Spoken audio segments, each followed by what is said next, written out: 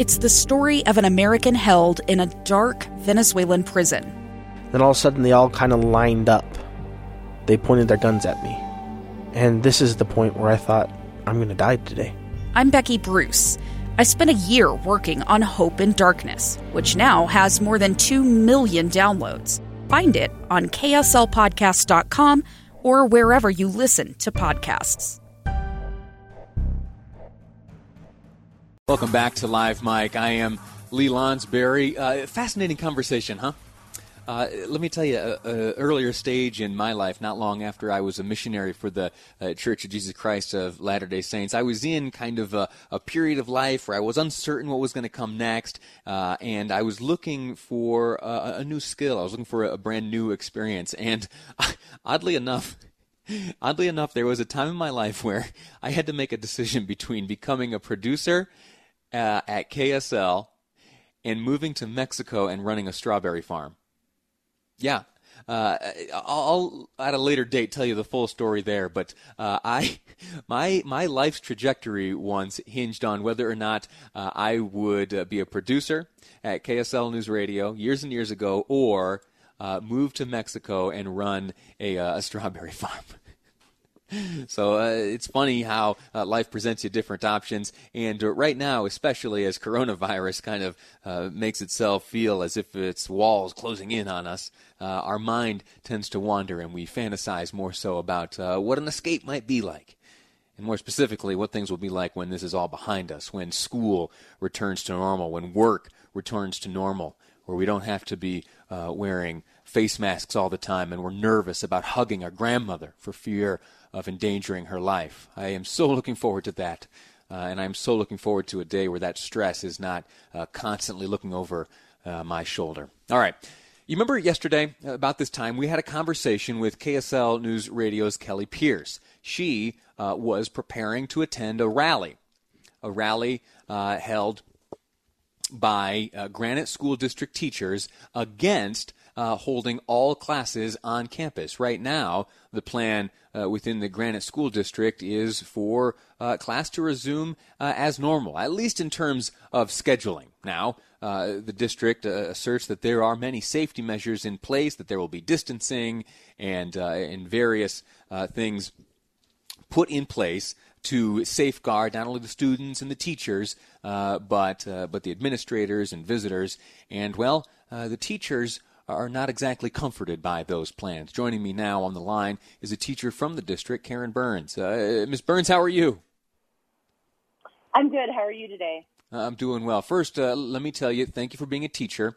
I am the son of a teacher. I have many cousins and friends who are teachers. I very much admire the work that you do, and I am each day reminded of the good influence that teachers in my life had on setting me on the path I have found myself today. So let me just get that out of the way. I am very grateful for the work that you do. Now, on to the matter at hand. Yesterday, you and hundreds of other teachers gathered at the Granite School District headquarters in South Salt Lake to air your grievances. What was the message you had hoped to communicate last night? So our message to the district is that we really want to go back to school, and we love our jobs. We're dedicated professionals, but the way that our school district is opening is not going to be safe for teachers or students, any staff. The potential for community spread is huge with their plan. And so our ask from them and our message to them was that we want our schools open, but we want them to open safely. So right now, we really just want to make sure that when we're opening, it's going to be the safest possible option. What would need to change from the proposal, or rather the plan, in place right now by the district that would make you and the other teachers happy? Or at least feel safe? Well, we're finding... Oh, sorry, I did not mean to talk over you. So we are really concerned with... There are 7 central characteristics that came out from the USBE at the beginning of the summer, and each district had until August 1st to plan a plan that would keep in line with all of the 7 assurances. So one of them is social distancing, and our plan in Granite has 0 options for social distancing as we know it. The biggest social distancing factor we can see is kind of in these schools when there's going to be kids choosing to go online. We'll have smaller class sizes in some situations, but in elementary school, where we have grade level splits, we might have 40 kids in a class, which is going to make that even more unsafe for teachers and students. So we're really asking them for a couple of things.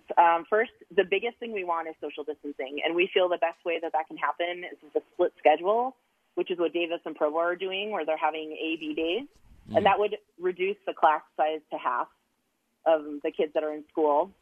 The other thing we're really worried about is some of our teachers in those assurances. If you're high risk, your district is supposed to work with you and to help you meet ADA accommodations, and our district is not making accommodations for teachers as well that are high risk. So that's another thing that we're worried about.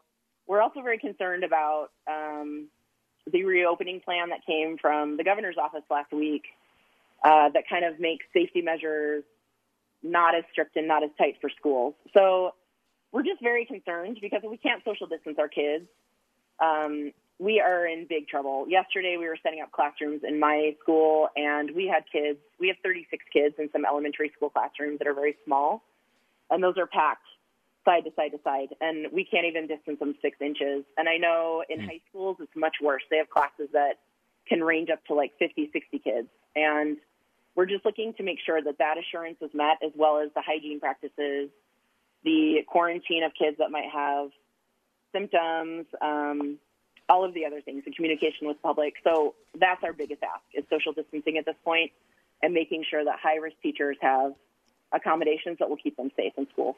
Now, the deadline for these plans was the 1st of August, now 4 days ago. Why bring these concerns to the district now? And how optimistic are you that any changes would or even can be made? So I think that part of our reason for bringing this now is because this isn't just us gathering together at this point. We have been trying all summer long to contact our board members, and we have been watching board meetings repeatedly. We've been trying to work on plans with our principals. We've been giving input to the USBE. We have done everything we can, and at this point, the first time we contacted them, they said they want solutions. And then the second time we came back with solutions, and they're still ignoring our requests.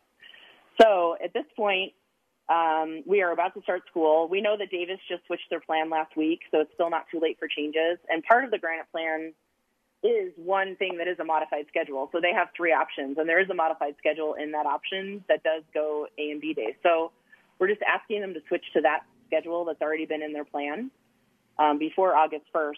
And we're getting to the point where we're just, at this point, it's so close to the beginning of school, we're trying to organize any action we can around these decisions. So last night we had a board meeting, and that's why we had our rally yesterday at the district office. We're about 19 days away from the scheduled start date for classes in the Granite School District. If your demands aren't met by that date, will you report for duty? You know, I think right now I'm working with my local union. I'm personally working with my principal and also still trying to reach the district. It is complicated in Utah because if I don't show up to work on the first day of school, I will get fired because it's a right-to-work state. So I don't really have any rights to strike or walk out. I already think we're there, to be honest. I think at this point we have teachers organizing under the table and doing things kind of on social media that could risk their jobs. I think we have teachers that are already leaving in droves. We have so many teachers that are taking year leave of absences or quitting altogether. I mean, we're seeing people who are already there. So I feel like we're already kind of exiting the classrooms, but in a way that we're resigning. I personally am not resigning at this point, but I am still waiting to kind of see what my district is doing. So it's all up in the air, and it changes every day. And I know that's the nature of a pandemic. But I do feel like there are so many steps we can take to keep kids and teachers safe, and we're just not doing those things in Granite. Caren Burns, teacher with the Granite School District, thank you so much for your time. Thank you for speaking up. It's an important part of this whole process, and hopefully when the 24th of August arrives, all those involved in both the learning and the teaching and the administrating, that everyone will hopefully by then be on the same comfortable and safe page. Thank you for your time. Thank you for your service to the students of this great state.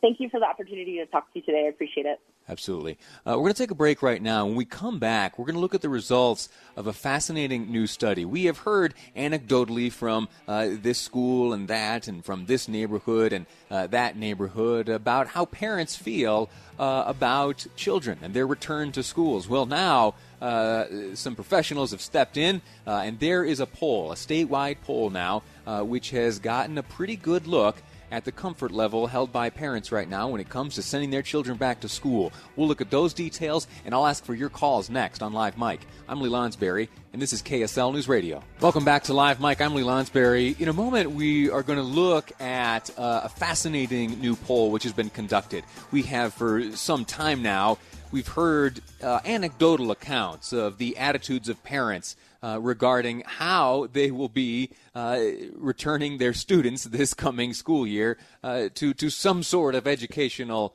setup. Will they be back in the classroom? Is it going to be some sort of at-home event? Is it going to be a homeschooling deal where you don't even use the input of teachers? You get yourself a packet of stuff, you teach your kid, and that's it. Connor Boyack, I know, would advocate for that route. But for the first time now, we have a professionally conducted poll that looks at the attitudes held by parents statewide. Before we get to that, though, I do need to bring to your attention some breaking news. To deliver that is Kira Hoffelmeyer joining us now in the KSL newsroom. Kira, what do we know? So, Lee, we're learning that there is a shelter in place for the Salt Lake Community College Taylorsville Redwood campus. This is because, and per Unified Police, that there are 2 armed robbery suspects in the area. They're being described as white males in their 20s with brown hair, and they're wearing jeans. They did change their shirts after the robbery, so they're uncertain what color shirt they are wearing. But the campus there for Slick is locked down. Again, that's the Taylorsville Redwood campus. We believe that there's not a ton of people on campus at this point, but our understanding is there possibly are teachers on campus, Lee. So those will be the folks that we are worried about on campus there. Scary stuff. We'll continue to follow it, Kira. Thank you so much. All right. Well, if it's going to happen at any time, good it happens in the midst of a pandemic in the summertime. Hopefully that has mitigated the number of folks that are there. Again, as I said, we'll continue to follow this, and as these developments come into our newsroom, we will certainly air them here on this station. Okay, I'm going to ask you a question, and then I'm going to ask you to get on the line because I want to talk to you. We had a great experience earlier in the hour chatting with callers, with listeners about the situation in the Salt Lake City School District where that board member wrote that email which contained a lot of political motivations potentially for her decision to vote for the district's plan to keep students out of the classroom. Well, now I'd like to take a step backwards. I'd like to take a more broad view of the attitudes that you are feeling right now and some of the motivation for what you intend to do with your student, your child, this upcoming school year. The reason I bring this up, there's a new survey released, a poll rather, that's conducted in conjunction with the Hinckley Institute of Politics. The Deseret News teamed up with the Institute, and they asked 1,000 Utahns, first and foremost, how do you plan to educate your child in your household this fall? So, of all the children you have, how do you intend to educate them this fall? The choices are this: I will send them to school as usual. I will participate remotely via technology. Then I will homeschool them. The last option in this survey was not sure. Let me give the call-in number so I can get you on the line, have a chat with you. It's 801-575-8255. 801-575-TALK. The question, very basically, what are you doing with your student this year? Here are the results. Here are the results of the Deseret News Hinckley Institute poll. 54% of parents statewide indicated that they will be sending their students to school as usual. 54%, well over half of parents will be sending their students to school as usual. I know it's difficult for me to respond to this as little baby Piper is only 9 months old. That's right, 3 days ago she turned 9 months old. Yeah, she's been longer outside the oven than inside. And that joke is getting pretty tired here around the house. Little baby Piper is too young to be in school, and so I don't have to make the decision facing all these Utah parents with school-age children. But, and take this for what it's worth, because it's hypothetical, of course, with my young baby, if she were old enough, if she were school-aged, I would send her to school. I would send her to school. The calculus is difficult, of course, because it is an accepted risk. You know that children, in fact, can contract the coronavirus. It happens at a much lower rate than adults. And their ability to transmit is less than adults if you believe some of the studies in Europe and some of the findings of the World Health Organization and some of the observations in Scandinavia,